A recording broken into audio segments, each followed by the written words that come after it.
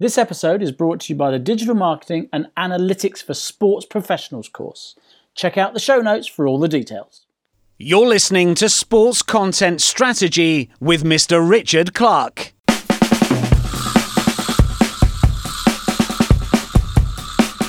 I remember when I was starting, it's very funny actually, because when I started and I wanted to write about rugby, everyone said, you'll never be able to make it as a rugby journalist. You're female, there aren't any female rugby journalists. And then I did it and became a rugby journalist. And then I wanted to do a weekly interview series in all sports. And they said, you can't, you're the rugby lady. And I thought at the beginning I couldn't become the rugby lady. And now I can't do anything else because I'm the rugby lady. And we do tend to sort of put people in these boxes. And it's quite a fight to get out of them. We'd have the Mail on Sunday office, which was a fairly decent sized office, and then the Daily Mail news floor, which would have been maybe 3 times the size, and then at the back, like a desk with the Mail Online people on. And then in my time there, suddenly people come there redesigning the office, and we'd all have to shunt back a bit. By the time I left, Mail Online was most of the office, and then the newspaper was sort of shoved into a corner. When they were going to announce it, they put a press release together and showed it to me, and it said Alison becomes the first woman ever to become a sports editor of a national newspaper. And I went, am I really? Hi, welcome to Sports Content Strategy. My name is Richard Clark. My guest this time is Alison Kirvin, OBE, who I think we can safely say is a pioneer. She was the first female editor of Rugby World magazine and the first female sports editor of a national newspaper in the UK. She's also a novelist, and she's just branched out and started her own sports media agency. So Alison's in a great position to discuss all sorts of issues around the industry of sports journalism, how the business of newspapers have changed, the digital changes that have gone on in the last 8 years while she was sports editor of the Mail on Sunday.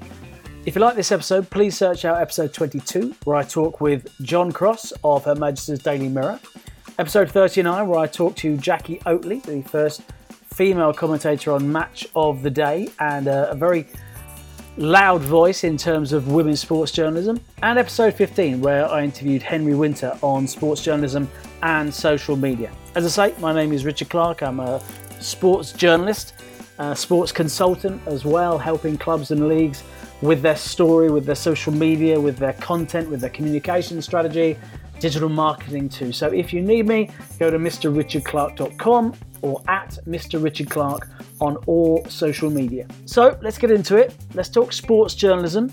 Let's talk breaking down barriers. Let's talk the change in the newspaper industry. And let's talk about it with this lady. My name's Alison Kirvin, and I'm a writer and novelist, and I run a media agency called Gold Medals Media Agency. I was the sports editor of the Mail on Sunday until a few months ago.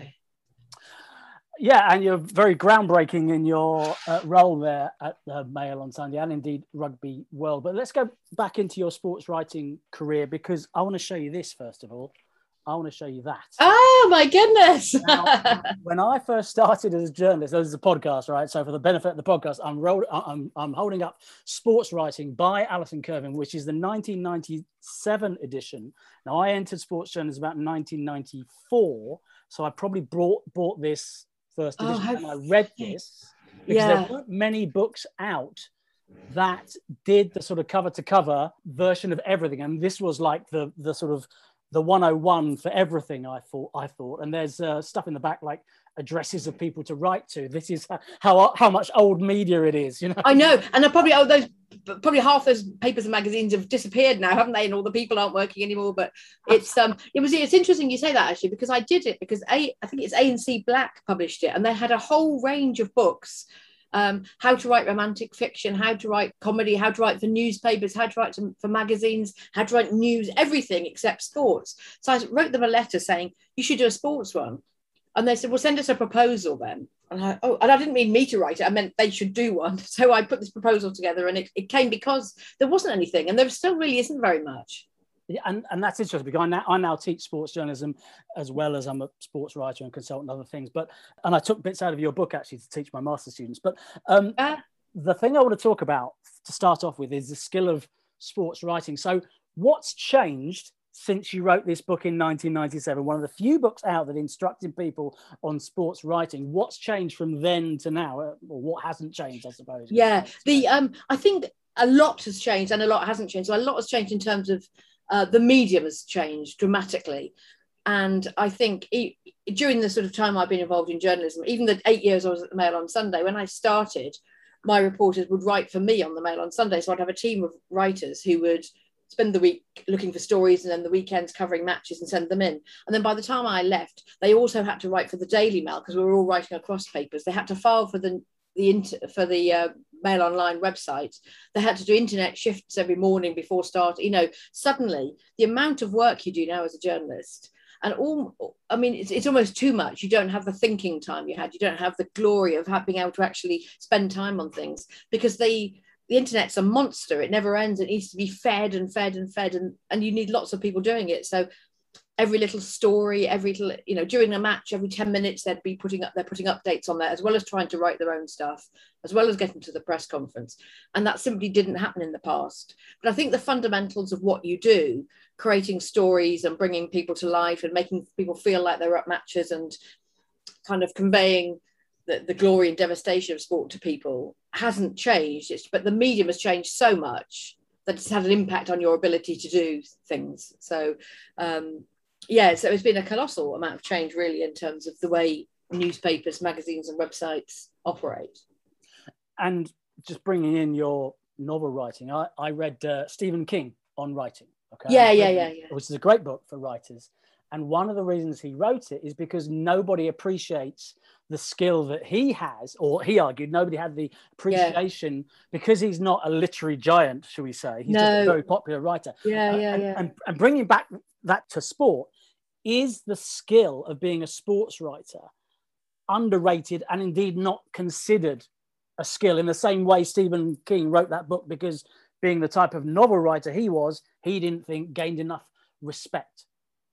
Yeah, it can be, although it's interesting. I think that might have changed a little bit because of the need, because sports writers have always written if you write for Mail on Sunday, you have to send it by half time. You've got to send in half your copy. So you've got to have 800 words in. And then by quarter of an hour to go, you've got to have most of your copy in. And then on the whistle, you file the top of it. Then you do all your stuff for Mail Online. Then you run down to the press conference and the mixed area, get all the quotes, change it for the second edition. Then you ring people and change it for the third edition. So an ability to do that has now become very relevant in other areas. So if you're covering, politics, for example, sometimes our sports writers do work with the politics desk, because when it's election night, the ability to write things quickly, sum things up and put things together and file them is now a skill that people appreciate much more because the internet demands that speed. So I think in a way in the past, because sport isn't life and death, because it isn't, as much as we kind of, the language we use to describe it's all sort of inflated, but that's the fun of it, isn't it, that we all take it seriously. But we know ultimately it's enormous fun because it's not as serious as COVID, it's not as serious as politics. It was sometimes denigrated, I think, and looked down upon. But I think perhaps the abilities that sports writers have are appreciated much more now because that speed is so important with the internet. So I think there might have been a slight shift, but you're right in that there's not enough going across departments, really, I think, in newspapers. You tend to be... I remember when I was starting, it's very funny, actually, because when I started and I wanted to write about rugby, everyone said, you'll never be able to make it as a rugby journalist. You're female. There aren't any female rugby journalists. And then I did it and became a rugby journalist. And then I wanted to do a weekly interview series in all sports. And they said, you can't, you're the rugby lady. And I thought at the beginning I couldn't become the rugby lady. And now I can't do anything else because I'm the rugby lady. And we do tend to sort of put people in these boxes. And it's quite a fight to get out of them. Because as much as you want to be that person, you don't want to be that person forever necessarily. You want to do that. I've really enjoyed it. I've learned a lot. And now I'd like to do this. But journalism can force you, that's your area of expertise, stay there. And it's quite hard to do lots of different things, which I always wanted to do. Yeah, and you were talking about being a sports feature writer, which you were on the Telegraph. Just staying with writing a little bit before we get onto your breakthrough roles, as it were, but being a feature writer on the Telegraph, feature writers kind of learn their skill set. They have certain approaches, certain ways of doing things, and you evolve it as you go along. That's the way I found it. Anyway, what did you evolve? How did you start and how did you finish? What did you learn along the way? What were your approaches that got you the best features, asked the best questions? I think I think I started off doing lots and lots of research And then I think it's a mistake now. If you're not careful, you've basically got to do all your research and then forget it.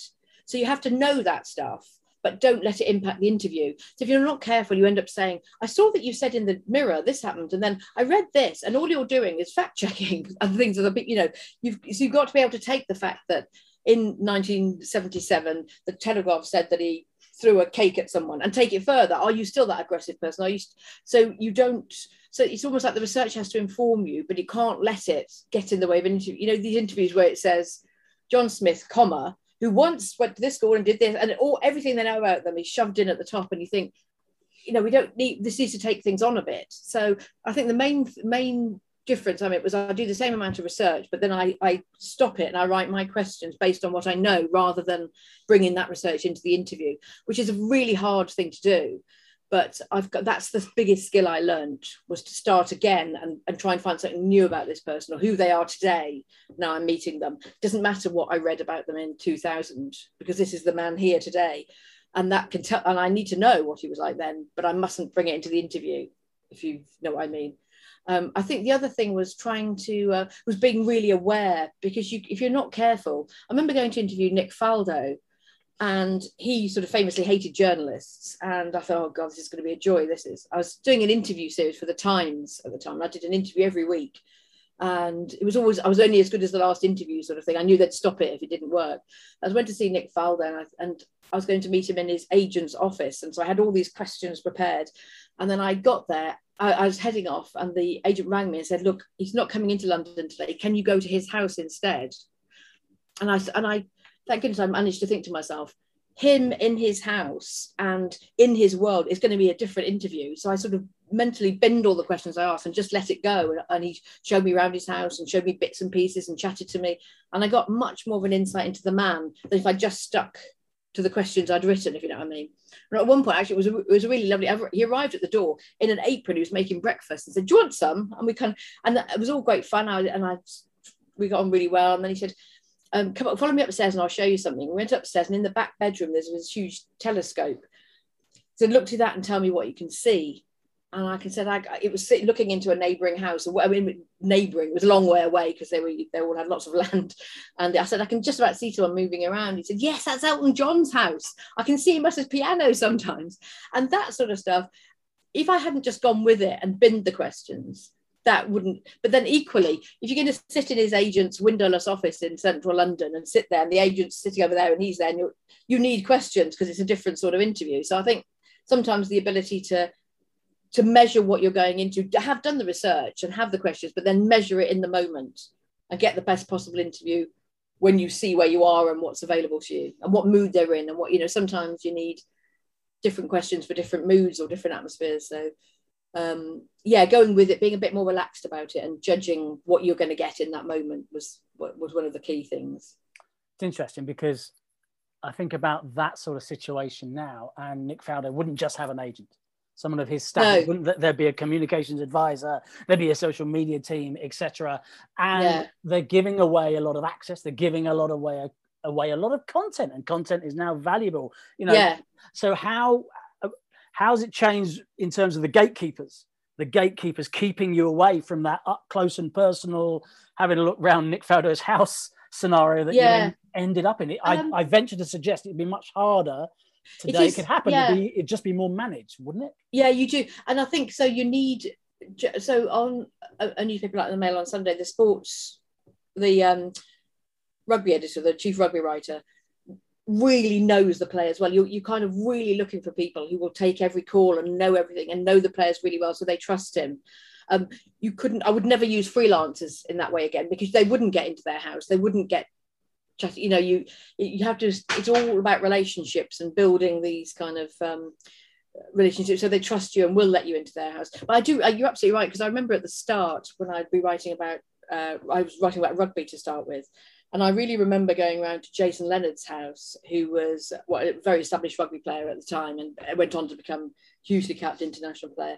And we were sitting in, I rang him and he said, yeah, come round, on the home phone. He said, yeah, come round.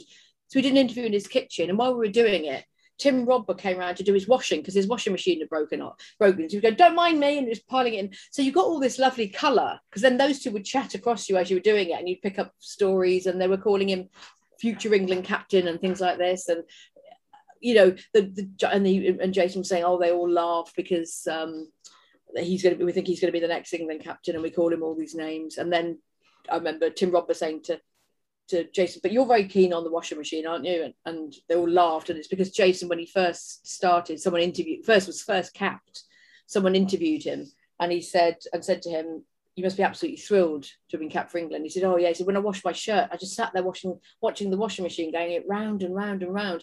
He doesn't hardly remember saying this. He said it was just an off the cuff comment, but everyone brings it out all the time about this washing machine stuff. So, and I got that because Tim Rodber came around to do his washing, and I was sitting there. So you'd pick up all these lovely stories, real insight into the relationships between the players and everything, which is much harder now because, like you say, the communications director and the somebody else director are all sitting there, and they can't tell you those great stories. You know, they don't josh with him. They're very formally making notes. And I think as much as that's a protection for the player, it doesn't always do them a service, because I think players can come over as more rounded and human and likable and relatable, certainly, if they're allowed to talk and be themselves, and I don't feel constrained by someone sort of worryingly hovering in the background. So your claims to fame, for want of a better phrase, is first female editor of Rugby World and first female sports editor of a national daily, which was the Mail on Sunday. Why you? Why did you get that? Why were you the first female for both of those, do you think? Gosh, that's a good question, and a horrible question, obviously. I think with the, there's a certain amount of luck and timing involved. You were there when, you know, an editor left and you got that opportunity. I think a lot of it is contact, meeting people and staying in touch with people and being willing to, not to give advice, that sounds like patronizing, but be willing to comment and say what you think and say, oh, I love that piece there. Why did you do it? I mean, with the Mail on Sunday, I remember Georgie Gregg, who was editor of the Mail on Sunday at the time, he's now editor of the Daily Mail. When he was at Tatler, I'd written bits and pieces for him. And when he got to the Mail on Sunday, he talked to me about the paper and what I thought about it. And I looked at it and I said, oh, I love that piece, actually. I really enjoyed that, but I wouldn't have put that there. It was odd you put that there. And I was kind of more chatting to him about the way the paper sat and the story sat and what he thought about things. And perhaps because I was willing to chat and comment and we'd argue about things, he then called me and said, will you come in again? I really want to talk to you about something. And then offered me the job of sports editor. So I suspect in that time, it was the fact that I had lots of ideas. And he said, what would you have done? I said, what I'd love to have done is get this and that. We could have tried this. But you know, even highfalutin, we should have put someone, it was the British Lions tour was about to go or something. And I said, we should have taken the captain and put him in with some lions. Could we get him in with lions? And you can see him looking at me like I was nuts. But I think he liked the idea where there were lots of ideas there and it was a bit different. And there was something that he quite liked. And because I was talking about wanting to campaign and that we could be for the good of sport, that we could give back as well as take from sport and be a really important part of sport. And he just really liked that. So he kept calling me back. And it's funny with the whole female thing, because actually I didn't know that there'd never been a female. And then when they were going to announce it, they put a press release together and showed it to me. And it said Alison becomes the first woman ever to become a sports editor of a national newspaper. And I went, am I really? And they said, yeah, we've double checked it and you are. And I'm blimey. And I didn't set out to break any barriers particularly, other than that when they offered me the job, I thought, yeah, I want to do that. So it's sometimes, perhaps it is just about speaking out and saying what you think and having ideas and not being afraid to challenge or something like that. I don't know. It was funny actually when I got the Rugby World job, which was that was a really interesting one, because there really were by the time I did the Mail on Sunday one, there were lots of women in sport, but when I became Rugby World editor, which was 1995, there were very few women involved in rugby, very few. And I remember my friend ringing me and she said, I've got good news and bad news. I said, oh God, go on then. And she said, well, the good news is Edwina Currie has just mentioned you in the House of Commons. She said, someone said something about women not liking to watch sport or something. And she said, well, does the honourable gentleman know that the editor of his favourite rugby magazine is now a woman? I said, oh, that's good. I said, what's the bad news? She said, everybody booed. And I sort of think, I mean, it's a sign of the times. The idea of politicians now sitting there and booing a woman getting a job is crazy, isn't it? You can really see how things have come on. But it's also a reminder of how difficult that was. And people were ringing up the time when I got the job on the Times. People were ringing up and saying they were never going to buy the Times again. And really? You sort of think, gosh, yeah, really. Yeah. I became rugby editor of the Times from Rugby World. Well, I did Rugby World, then I became rugby editor of the Times, and then moved into chief sports feature writer. But when I became, they put meet our new rugby editor on the front of the Times, and people ringing in and saying they weren't going to buy the Times anymore, which is kind of, it's just so silly, isn't it? The idea that you can't be good because you're female. I mean, the assumptions they made about me purely because I was female are ludicrous, aren't they? Because I could have been good or bad, and that's not because I'm female. You're just either good or bad, aren't you? And they didn't, and the paper that day that they announced me was full of stories I'd written, which were new and fresh and different. But that didn't matter. What mattered was that I was female. So that's all very interesting, really. But often when somebody breaks through like that, there is a situation where one person's breaks through, or the door is open for one person to prove there's no problem, and then the door is suddenly closed behind and nothing happens for a few years. And it seems that, I'm not sure if that happened or not, I'd be interested in your opinion, but it's taken a long time for the sharp acceleration we've had in the last 4 or 5 years, where you're getting a lot of female sports reporters to come in. Is that the way you see it, or how do you progress afterwards? That's my point. Yeah, it's really interesting. When I got the job, when I was offered, I was features editor, and there was a deputy editor, and the editor left. So I decided to go for the job as editor of Rugby World magazine because I wanted to become, I assumed the deputy would get it, and I wanted to get his job. And I hadn't been there very long. So I thought, if I don't put myself forward for this and show them what I can do, they'll make him editor, they'll bring in another deputy, and I'll be stuck in this position. So I thought, I'm going to go for it so they can see, and then they might say, make her deputy. And then I got the job. But I know there was I was offered the job by the sort of department head, the way I was IPC magazines, and they were all divided into sections.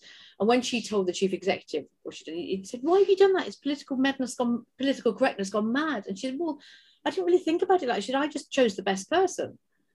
And it's quite disarming, isn't it, when you say that? She said, well, you want me to not choose the person I think would be best for the job? And he said, no, but it seems odd. She said, well, maybe it is odd. Maybe it's a bit different, but I genuinely chose the person I think will be best for the magazine. And that's the end of it. So it all had to be defended back then, their decisions, that was kind of, couldn't just let lie. It was all questioned and all the rest of it. But it's that's changed now. That's changed a lot. It's interesting because I'm going back to and holding up your book again, because you wrote that at a relatively young age, that book on sports writing in your career. And I think, well, that's a confident thing to do. And then you're putting your opinion forward. That's a confident thing to do. And then you're moving into novels, which we'll talk about in a bit, which is a confident thing to do. And I relate that back because Sports Content Strategy, this podcast, I've done, I think you're number 83 I've done. And I really struggle to get women to come on and talk to me. They say no. They say, oh, I'll think about it. And then they don't come back. And I'm, rolling back on what we talked about, there's still a lack of confidence. There's still a lack of confidence, which I don't think you struggled from, or certainly you were certainly prepared to put yourself forward in a way that they're not. That's a better way to phrase it. Yeah, it's interesting because I'm confident in some way. I mean, it is an odd thing. I think generally confidence isn't a trait we admire as much in women as men. And you can, you want men to be bold and confident, and women to be slightly meeker. And I was never really like that. But also, I think you get to perhaps it's being older, is when you get to the stage where you sort of think, I know I can do that. What's the point of me not telling someone? Or I know I can help, or I know I don't. But yeah, confident. It is a really interesting thing, because one thing I found when I was on Rugby World, when I was on Mail on Sunday, because I was asked to give lots of talks and things like this. A lot of the time, I'd go into companies would ask me to give a sort of keynote speech or something, and I'd talk about what it was like there's all the silly stories about being a woman in a man's world. And then at questions at the end, a lot of women would ask questions and say things like, oh, what do you think can help? And there'd be really sort of issues like, all the men in my department go off and play golf. And because I don't play golf, I don't, and they make all the decisions on the golf course. And I said, so what do they say when you tell them, when you say to them, you play as much golf as you want, but we need to make decisions together as a team. I'm happy to meet for a drink after, I'm happy. And she said, oh no, I'd never say that. And I was kind of quite, because it obviously is really worrying her. And that's not an aggressive stance. You just say to them, honestly, I'm really pleased you're all playing golf. I don't play. So why don't we have another time when we make all these decisions? And just, God, I could never say that to them. And I sort of think, God, well, you've got to, otherwise you're never going to get this sorted. And you're obviously worried about it. And there are always lots of questions where they just haven't even taken the first step in confronting it. So I think there is perhaps that still hovering over us, that we don't want to be seen, that for a lot of women, they don't want to be seen as too pushy or too aggressive. But you've got to, haven't you? You've got to be able to stand up for yourself. And I think people who think less of you for that aren't really worth worrying about, are they? Well, yeah, it's a world in which you have to, the concept of what they now call a personal brand is really just pushing yourself forward, isn't it? It's really saying I'm good at this because, and then stacking up various things behind it. I want to talk about the business of newspapers. You took over Mail on Sunday sports editorship 2013, I believe. Yeah, just after the Olympics. Yeah, so it's 8 years. 8 years. Yeah. And digital's kind of gone through the roof and taken over the traditional one of a lot of the main traditional revenue streams of newspapers. They're not sold in the newsagent anymore, and the advertising models are not based on the print. They're based on the website clicks or app clicks or whatever it may be. How did that affect your job? That change? Well, physically in the office, it was quite funny because when I started, we'd have the Mail on Sunday. So I'm using my hands, and we're on a podcast. So we'd have the Mail on Sunday office, which was a fairly decent sized office, and then the Daily Mail news floor, which would have been maybe 3 times the size, and then at the back, like a desk with the Mail Online people on. And then in my time there, suddenly people come there redesigning the office, and we'd all have to shunt back a bit. By the time I left, Mail Online was most of the office, and then the newspaper was shoved into a corner. So it was the very physical side of it where I mentioned it because you could see it growing literally before your eyes. And over those 8 years, I think it went from my compete to the internet at the back over there to all these young people, because they tended to be younger, who were really kind of bright and with it and the rest of it, have taken over most of the office. That's Mail Online. And then the Mail on Sunday over there and Daily Mail are here. So you really saw it growing. I think it affects the job in that if you're a newspaper and you've got a newspaper website, like I was saying before, you have to be involved in providing them with copy, with words, so your journalists get pulled a bit further. I think and obviously it's very, on the Mail on Sunday, you have time for sort of sober reflection. So you hear a rumor and then you send some people out to research it, and then you talk about it and you work out whether it could be true, and you make more calls, and then you go for it. On Mail Online, you hear a rumor, and it's all about who's first, really. So if you don't get it up there, the Telegraph do.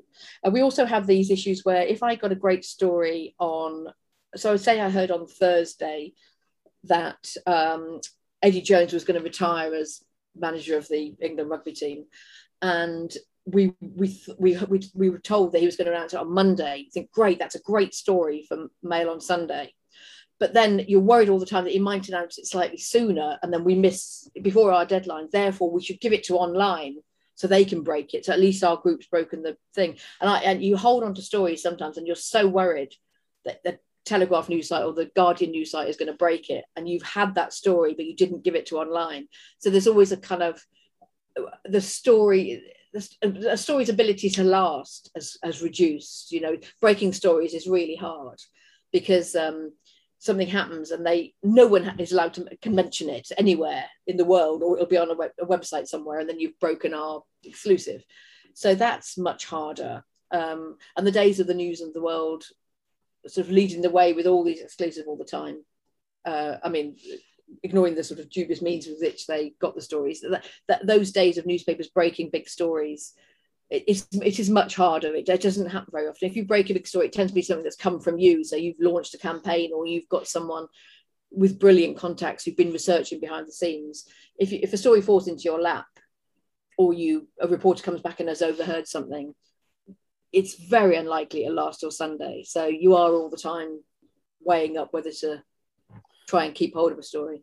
And that sort of leads to the potential of brevity, of lack of research, of lack of journalistic chops going down into a story, because it's so much under pressure. There's no such thing as deadlines anymore. Within the internet, there's no such thing as deadline. It goes up whenever it goes up. Absolutely. And so have you ever had concerns about the quality, because your speed is becoming more important than quality? That's that's one of the luxuries of Sunday papers, is you still do. I still do have reporters who, my chief sports writer, Oliver Holt, would still spend the week working out what sport meant that week, what it was all about, what features he would do that would really, and his column would kind of try to highlight not just what happened yesterday, but what this week meant. So if you put all his columns together for the year, you should get a proper picture of what that year really meant in terms of sport. So you have reporters who you keep back from that, and they write more featurey, more in-depth, more analytical pieces. But it tends to, the reporters out at games tend to now have to kind of find stories and fly them off to online. And it is harder. I think if I were on daily, that might be more of a worry to me, to be honest, because I think on daily newspapers, it's very hard now. But on Sundays, you have that luxury of time to do things well.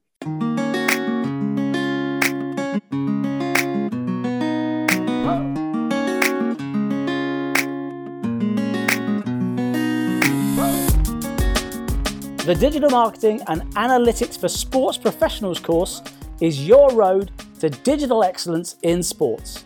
Take this unique opportunity to be at the forefront of digital trends and developments in the sports industry. In this unique 20-hour annual recurring program, we introduce various digital marketing tools and discuss global best practice to help you build long-term digital strategies.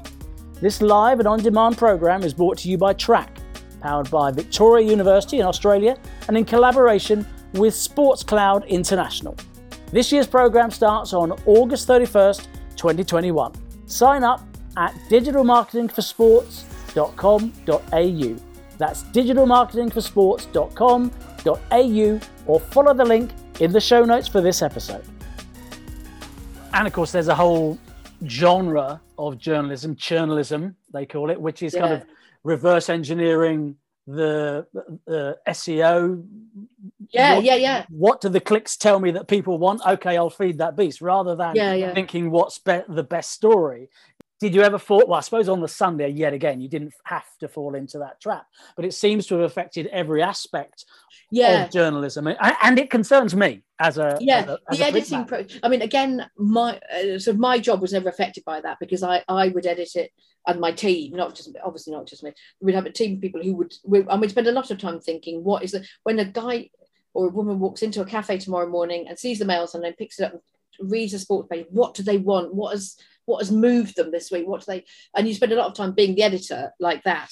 But when it comes to online, so much of it is driven by clicks, and obviously they set it all up, but it's not curated in the same way. So if you have a picture of Kelly Brook half naked, it gets 1 million clicks and rises to the top, and then once it's at the top, it gets more clicks because it's more visible, and so it's directed much more by readers or viewers, which in a way you might argue, that's a sort of very democratic way to run it. But there are some stories that are more important, and so to a certain extent you are different in newspapers from online. And sometimes I look online at what newspapers have done, and I'll read the stories, and then I'll have to go and buy the paper to see, because I'm really interested in whether they put that on the back, or did they put it on page 7? Where was it? Because they got that story, they know how much faith they've got in it. And if you read it online, it might look really impressive, but they've only put it on page 14, so you know that they don't hold that much store by it. So I still feel the need to read the papers as well, because it's a very different thing. Yeah, and I suppose that brings me on to feedback loops, because the other thing that's happened with digital is feedback. Yeah. I mean, I Oh yeah, grew up, lots of feedback. well, yeah, too many to be honest. I mean, Never read below the line. I started on the Aldershot News, right? And in 94, I think it was. And I always knew if I got a letter and it was a fat letter, it was a complaint because they'd sent me a bit of the newspaper to prove how wrong I was. Right? That was my feedback loop and what people said to me. Yeah. And it's interesting, a previous podcast, I interviewed a former editor of Roy the Rovers, and he used to ask the kids to send in a little form and say what your favourite stories were. You know, if you sent in a competition slip, you had there's a box at the bottom, what are your 2 favourite stories? And he made a chart out of that, and that was his feedback, because that's the way it was then. You've been in journalism at a time when those feedback loops have totally closed, and you get up to the minute feedback of what people like and what they don't. And as you said, some of it's going to be raw Google Analytics, and some of it is going to be sentiment leading to, you know, campaigns you should run or higher quality. So how do you balance those two out? You do. I mean, again, I would only ask if I was particularly interested in an area. But it's interesting things like, on I mean, Mail Online is the one that I know. I don't mean to just talk about Mail Online, but it's the only one I would know with any sort of authority at all, really.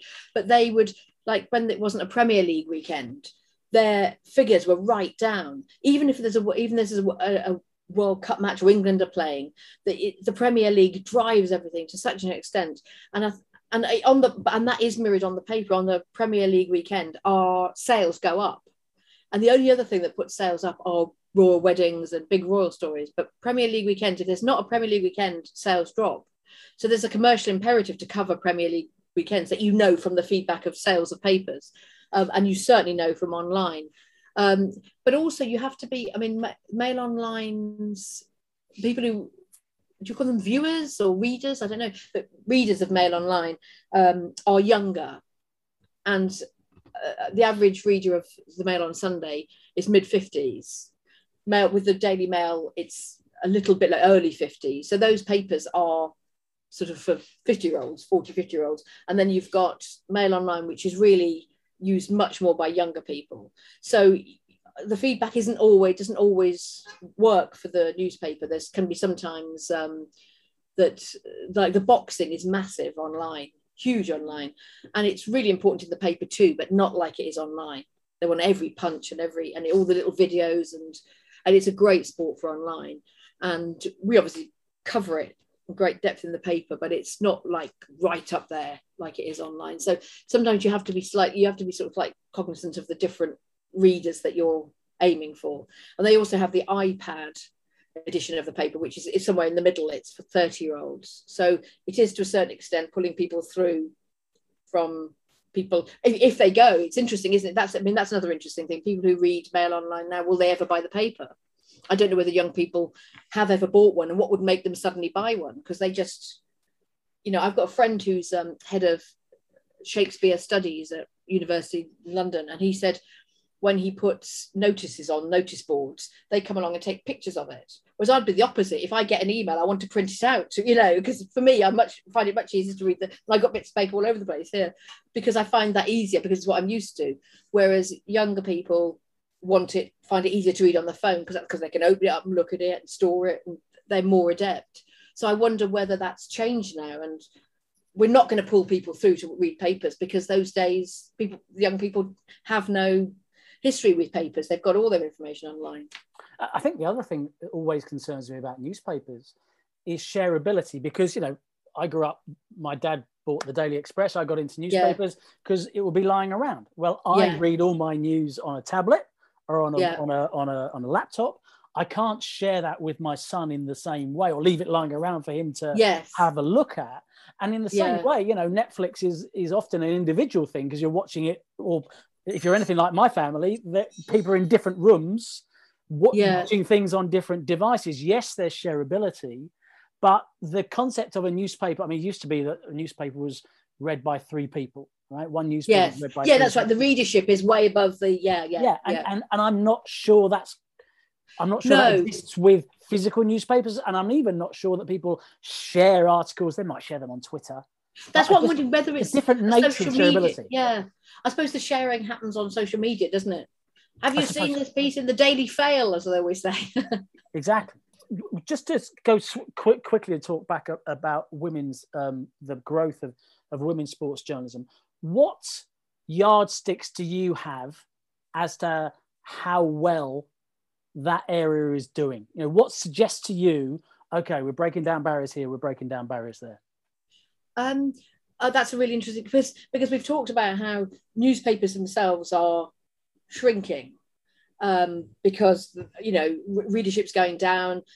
Advertisers don't necessarily want to advertise in the paper because they see, like you say, they see a response online. They know that they got 1 million hits and what that translates into sales. So newspapers are shrinking. So what's tended to happen, there've been some redundancy programs on newspapers, but a lot of the time just someone leaves and they're not replaced, whereas in the past then you'd recruit someone new.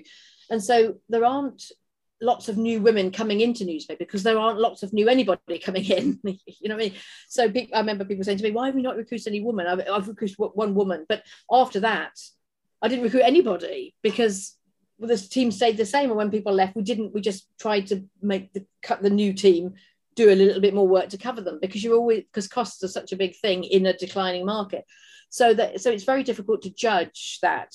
But I suppose I would judge it on the number of inquiries or letters I had. But maybe we go back to confidence again here, actually, because I would go and give lots of talks. I did a few talks at universities, but mainly to companies and things, or at sports writing festivals and things. And I'd talk about or be interviewed about my life, and then someone would say, so why, how many letters do you get from women, and why, or do you not have more women employed?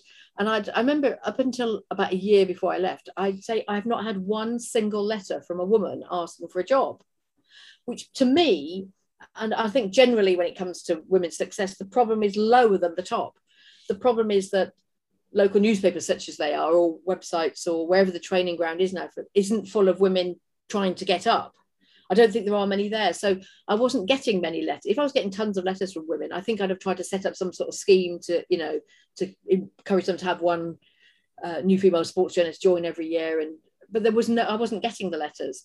And I go around and do lots of talks and lots of radio interviews and things like that, but still wouldn't have people approach me. And then after I'd said this, of course, then I'd get a letter from someone saying, hi, I met you, but then they didn't have the background, because on a Sunday paper, you need people who really have good contacts to be able to get the stories you want. So they've got, Marino has got to take their call, and they've got to be able to get you the stories.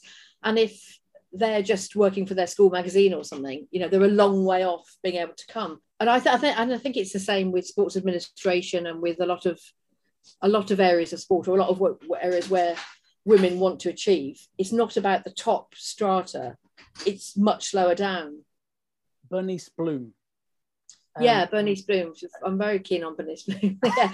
So I wrote novels under my own name while working as a journalist, and then I took the job at the Mail on Sunday, and I had this idea for doing a series of novels about someone, a sort of Bridget Jones type novels, but about someone who was overweight. But that was kind of it was at the same time the centre of the story and nothing to do with the story. So she wasn't all that bothered by it, but she just was very overweight. So that was a sort of central part of her character without it dominating all the books. And I wrote these books, and I was going to put them up on Amazon as sort of self-published books to give that a go. And then I thought it might be a mistake to do them under my own name, because I'm sports editor of the Mail on Sunday, and there might be a sort of disparity there. So I tried to think of a name of someone who I thought sounded like a fat American. So I came up with Bernice Bloom. And I put up the first one, and it sold loads. It sold really well. So I thought, I'll do another one. And I was kind of mimicking, rather than doing big full-size books, 80 to 100,000 words, these books are about 20, 30,000. And I was trying to mimic that box set mentality that we'd seen Netflix do. So often you haven't got time to watch a film. So you'll watch an episode of a Netflix series, and then at the end it moves you into the next one, doesn't it? And then before you know where you are, you think, oh, this has started now, I'll watch this. And you're 4 o'clock in the morning, you're on the 4th one trying to stop yourself. And I thought I quite like that. So I thought, if I do these books and at the end of it, first one it says, but would she die? Whatever. Do little cliff endings and into the next one. And I did them all like that so that people were buying them and then clicking to buy the next one.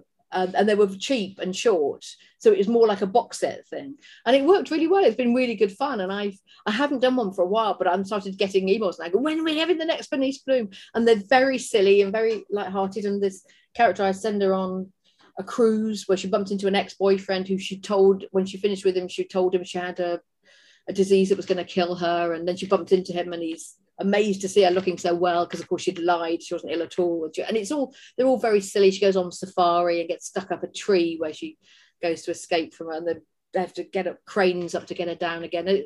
It's just and her mother's watching on laptop with her tennis friends. It's all just really silly and funny, and quite sort of, people just say it makes them laugh, and so you think, well, I'd quite like writing them, so a little distraction in the background. Well, it's a very entrepreneurial approach, and that brings me to my final question, which is, you're poacher turned gamekeeper, aren't you? Now you're a media agency. You're gold medals media. Well, what I decided to do, you're probably interested in this, is because all the way through my career, you meet lots of PR people who are, some are good and some are very good, some are very bad, and there's everything in between. But none of them seem to really know what a journalist wants. And you get, they'll come up with send some press release on, and hidden in it is quite a good story that you would have used. But I don't read press releases. There's no point in sending me press releases. And it would come sort of on a Friday night or something, or just after, or on a Sunday. Hi, you're the Mail on Sunday. You might like this story. You were out today. This is the worst day. There's a whole week there. Or they send you an invitation to come and interview some player, and you get there and the daily newspaper's there. Well, of course we don't want to do it with the dailies, because they'll put it in their paper tomorrow, and then it's useless for us. So I'd always frustrate me and I always say, why don't you take advice from a journalist? You could ring me and just ask me when's the best time to let you have this. So what I wanted to do was, and this is very much a sort of side hustle, if you like, I set up this agency in which I just use journalists. So if somebody wants advice on working with the media, I've been working with a new golf league that's setting up called Premier Golf League, I just have journalists advising them, telling them when to contact, and then the journalist rings up all the other journalists and tells them about it. And it's using journalists to tell you about journalism, which to me feels like the most natural thing in the world. But it's and they've had really, really good results, because of course the journalist sends it just before the sports editor goes into conference, so he can take it into conference with them, and then he'll give a ring after conference, say, how did it go, do you need anything else? And it works. So there's that, and also there's a storytelling element to it, because obviously the best way to get in the papers is to present stories. So I've got some novelist friends running the storytelling bit of it. So this is sort of ticking around along in the background, and some of it we just do to help people. There's a few new sort of projects to help women in sport that we just help it. I'm not charging them or anything, but then for some of the more professional ones, we've been charging. The journalists get paid. The freelance journalists who are sort of struggling to get work in lockdown and everything have all been gainfully employed, running around doing courses and things. So that's been quite fun. One more, if I may. Okay. What are you most proud of? What are you most proud of in your career? Not that it's over yet. I'm not saying Yeah. The thing I'm most proud of is when I worked at the Mail on Sunday. When I first got there, well, actually before I even got there, I looked at it was a British medical journal, and they'd done a piece about boxers' brains and the whole punch drunk thing. There's a picture of a boxer's brain, a picture of a rugby player's brain, and the piece was saying we expected to see the boxer's brain bashed to pieces, but what we've discovered is the rugby player's brain is worse. It's more damaged than the boxer's brain. And I contacted the surgeons who had discovered, all the neuropathologists behind these discoveries of these brains, this incredible surgeon, and I went to see him and talk to him, and then I started on Rugby World magazine, on a Mail on Sunday, and I said, we need to really look at this. I think there's an issue here. All these surgeons I've talked to were absolutely, they couldn't believe I contacted them. They've been trying to tell the governing bodies for ages that there's a real issue with concussion, that players are getting concussed.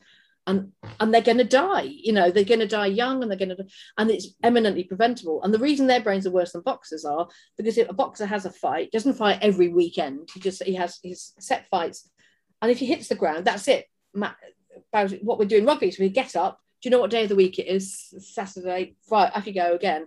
And it's that second impact syndrome that causes long. So I just went off on a complete, and we campaigned for 6 years. And when we started, no other papers picked it up. No one would take us seriously. And we went to Parliament and we got some politicians behind us, and then slowly, and then the Radio 4, the morning show picked it up today, and they did a few things on it. Then I got rugby players offering to donate their brains to science after they died, and people like Lewis Moody talking about finishing a match and not knowing his name or how to get home, and he tried to ring his wife, he couldn't work out how to use his phone because he'd been so badly concussed. He said, never thought to mention it before. He said, but that happens all the time. And these surgeons then sitting down explaining for the paper, we did it all in the paper, what that means and what signs to look out for.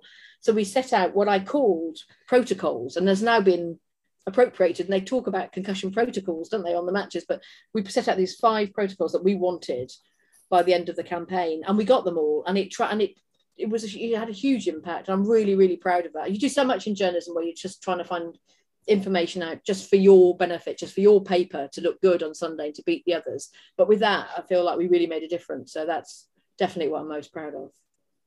Alison Kirwan, thank you very much. Thank you.